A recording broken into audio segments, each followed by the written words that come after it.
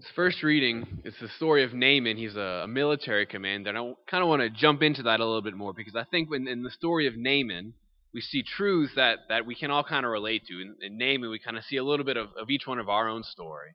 But in the first reading we heard at Mass, we just kind of got the very, very end of the story. So I want to backtrack a little bit and just kind of set the context of what we heard today. So Naaman was this military commander. He was this great, powerful military commander. He was known for his victories. He was known for his military prowess. He was very much trusted by the king. He was a top-notch guy. Except he had this one thing. He was a leper. Which meant he was pretty much would have been considered an outcast from society. He would have been completely severed from the community, considered unclean. It was this disease that had no cure for it, so it was pretty much this death sentence. And so I imagine if I were Naaman, this fact that I was a leper would be something that I would try as best as I can to keep a secret. Kind of keep it hidden. I don't want anyone else to know about that. I'm going to keep that hidden so that it doesn't interfere with this status I have in society. Right? And so imagining having this kind of dark spot always weighing down on you, always that I need to keep hidden, all this pressure to keep it buried away, it's draining. It's wearying, right? Until Naaman, he hears through one of his servants that there's this prophet in Israel who works all these great miracles. He heals the sick. He even raises the dead. He cures diseases. And so he thinks maybe this guy can cure me of my leprosy. Maybe this guy can come and do something for me. He can free me from this prison that I kind of find myself trapped in, from this stigma that's been attached to me because of this disease that I have, right? So he goes to seek out this prophet named Elisha. And he arrives at Elisha's house, and he asks to see him. And what Elisha does, he sends out a servant to go and meet Naaman. The servant goes out to him, and he tells him, go and wash in the Jordan River 7 times, and you're going to be healed. So when Naaman hears that, he actually gets angry. First of all, he says, this prophet couldn't even come out to see me himself. He sends out this servant to tell me what to do. Like, doesn't he know who I am? Like, why can't the prophet see me? And what Naaman wanted is he wanted the prophet to come out and to come to work this great miracle to heal him right there on the spot. Right? And so when this servant comes out and tells him to go and wash in the Jordan River, which, by the way, the Jordan River wasn't much of a river. It's pretty much like this dirty, trickle, a lot like, almost like a ditch, a pretty wide ditch that's not moving. It's dirty. It's kind of nasty. As far as rivers go, the Jordan had the reputation of being like just kind of this dirty nothing. So he said, this prophet, he can't even come out to see me. He comes out, he sends a servant to tell me to go wash in this nasty river. He couldn't even at least tell me to go wash in a big flowing river. He said, I don't want to do that. So he gets angry and he's going to leave. Now, how many times I think, what happened to Naaman is that he had these expectations of what he thought was going to happen. Right? He expected that the prophet would come in this way, and he expected that God would act in a certain way through the prophet. Now, how many times does that happen to us?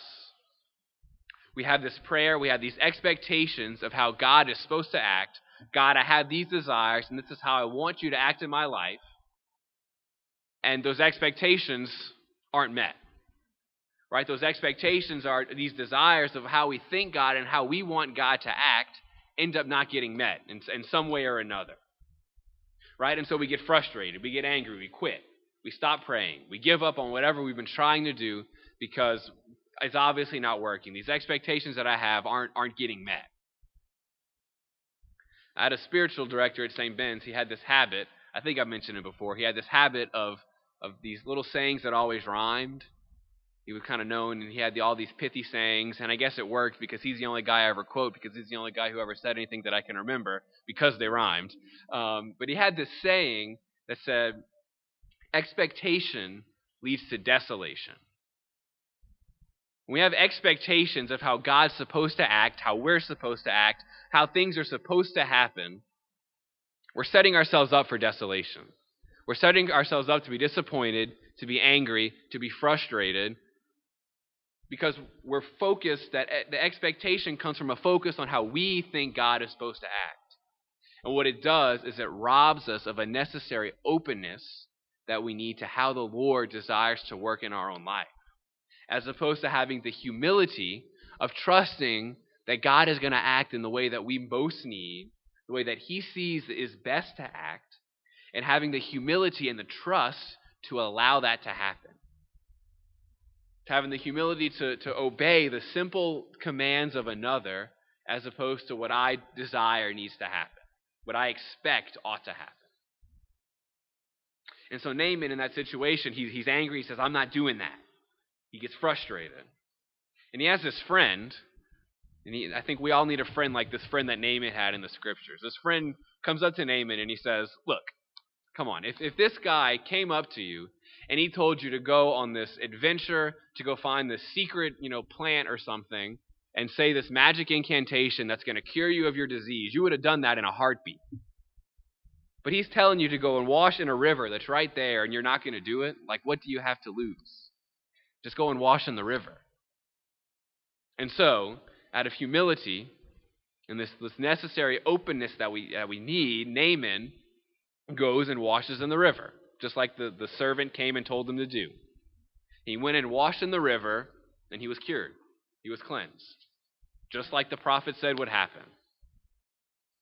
That's more than just a physical healing, though. That's more than just a physical cure. All these miracles that we hear about in the Scripture, both in the Old Testament and in the New Testament, the physical dimension is the most obvious dimension, but it's also the least important dimension. Right? There's a spiritual dimension, a spiritual miracle that always accompanies those physical miracles that's more important. That's the whole point of the physical miracle. It's always directed towards that spiritual healing. And that's the part where we are. We're all, in a sense, spiritual lepers. We're spiritually blind. We're spiritually lame. We can relate to all these these ailments on a spiritual level. And so the real miracle here is that Naaman's dark spot wasn't really the leprosy. It was the shame. It was this thing that he kept trying to keep hidden that he felt like he couldn't bring to the Lord that was cured. And because of that, he encountered God in a real way. He's able to say, now I know that there's no God in all the earth except in Israel, except this God. Now I know that this is the only God, and I'm willing to give my life totally to Him. That's the real miracle of the first reading. That he's able to encounter God like that. Naaman knew that God was active and present in his life, and his heart was changed because of that. All because of that simple act of obedience, that simple act of faith, that simple act of openness to allow the Lord to work as He desires. And because of that, Naaman recognizes that he belongs to God. And he's only going to worship Him. He's going to give his whole life to that. That's why at the end of the first reading, Naaman wanted to give Elisha all these gifts, and Elisha said, no, I'm not going to accept it. And then Naaman said, okay, well then let me take two mule loads of dirt back with me.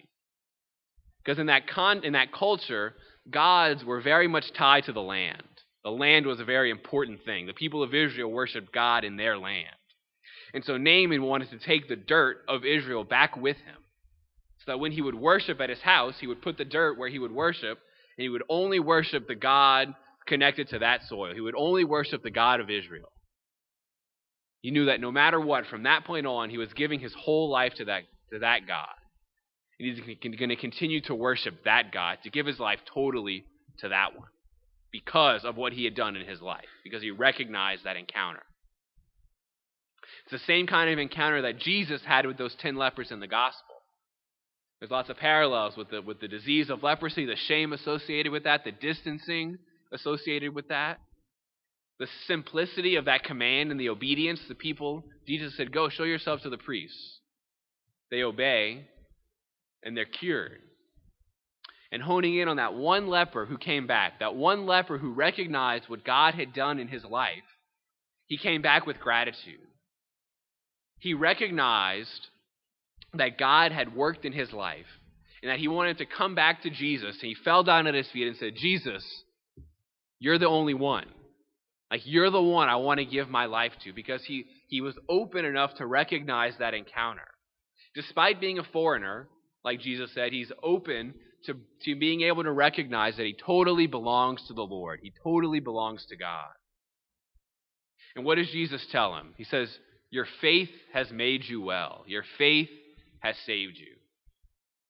Remember last week, the gospel started with that question, Lord, increase our faith.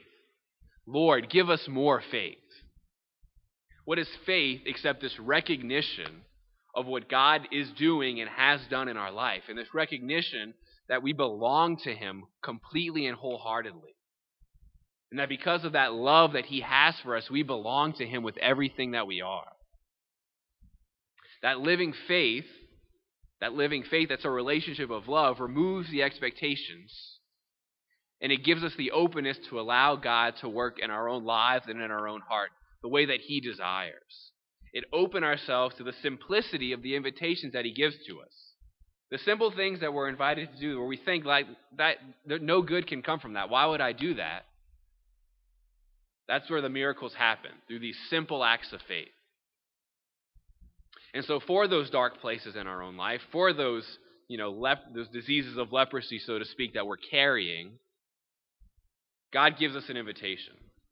We kind of have a battle plan, a plan of action in the readings today. First thing Jesus says is, go, show yourselves to the priest. We can see in that, go, present your sins to the priest in the sacrament of confession. Let the light pierce that darkness. The darkness doesn't have to be there. Let the light of the mercy of God come and pierce that darkness. Bring healing to that leprosy that's burdening us. Bring the freedom and the security that we are all deeply desiring. Let the Lord work. Let his mercy come and flood that. Let the light come and shatter the darkness. And then go to the Lord continually. So to speak, take the dirt and only worship on that dirt. And keep worshiping on that dirt. Keep worshiping on that place where you know the Lord is. Because there's no other God in all the earth except this God. Except Jesus. Except this God who dwells in this tabernacle. This God who's going to come onto this altar anew on the sacrifice of the cross. And make himself known in these realities of your own life. The Lord has this heart that's burning with love, that's burning to make himself present. There's an image in the Adoration Chapel of the Sacred Heart of Jesus that kind of sticks out with me. In the heart, it's not just like a little like flame of the heart. It's like it's about to burst of how much fire's kind of trying to pour out of it. Symbolizing that love, the desire that he has to come in, to scatter the darkness, to let the mercy that he longs to give become a reality in each one of our own lives. With a love, if he loves me with a love like that, then I know that I'd be willing to do anything. That if Jesus appeared to me today with a heart like that, just showing how much he loves me, whatever he asks me to do, I do in a heartbeat. Right? Because I recognize the love that he has for me, and I know the goodness that he has in store for me. Yet I struggle to keep doing the simple things that he invites me to do. It's the simple things, the simplicity of things, where real miracles happen. A lot of times without us even noticing it, but it's in that simplicity that miracles happen. The miracles that the Lord desires to keep doing in our own life. Miracles aren't just a thing of the past. The Lord desires to keep doing them again and again and again in our own life. By remaining faithful to the simple invitations that he has in store for us. And we have a faith that allows us to be open to those invitations, that saves us and reminds me whose I am so that I can continue to be faithful to the simple invitations the Lord has in store for each one of us.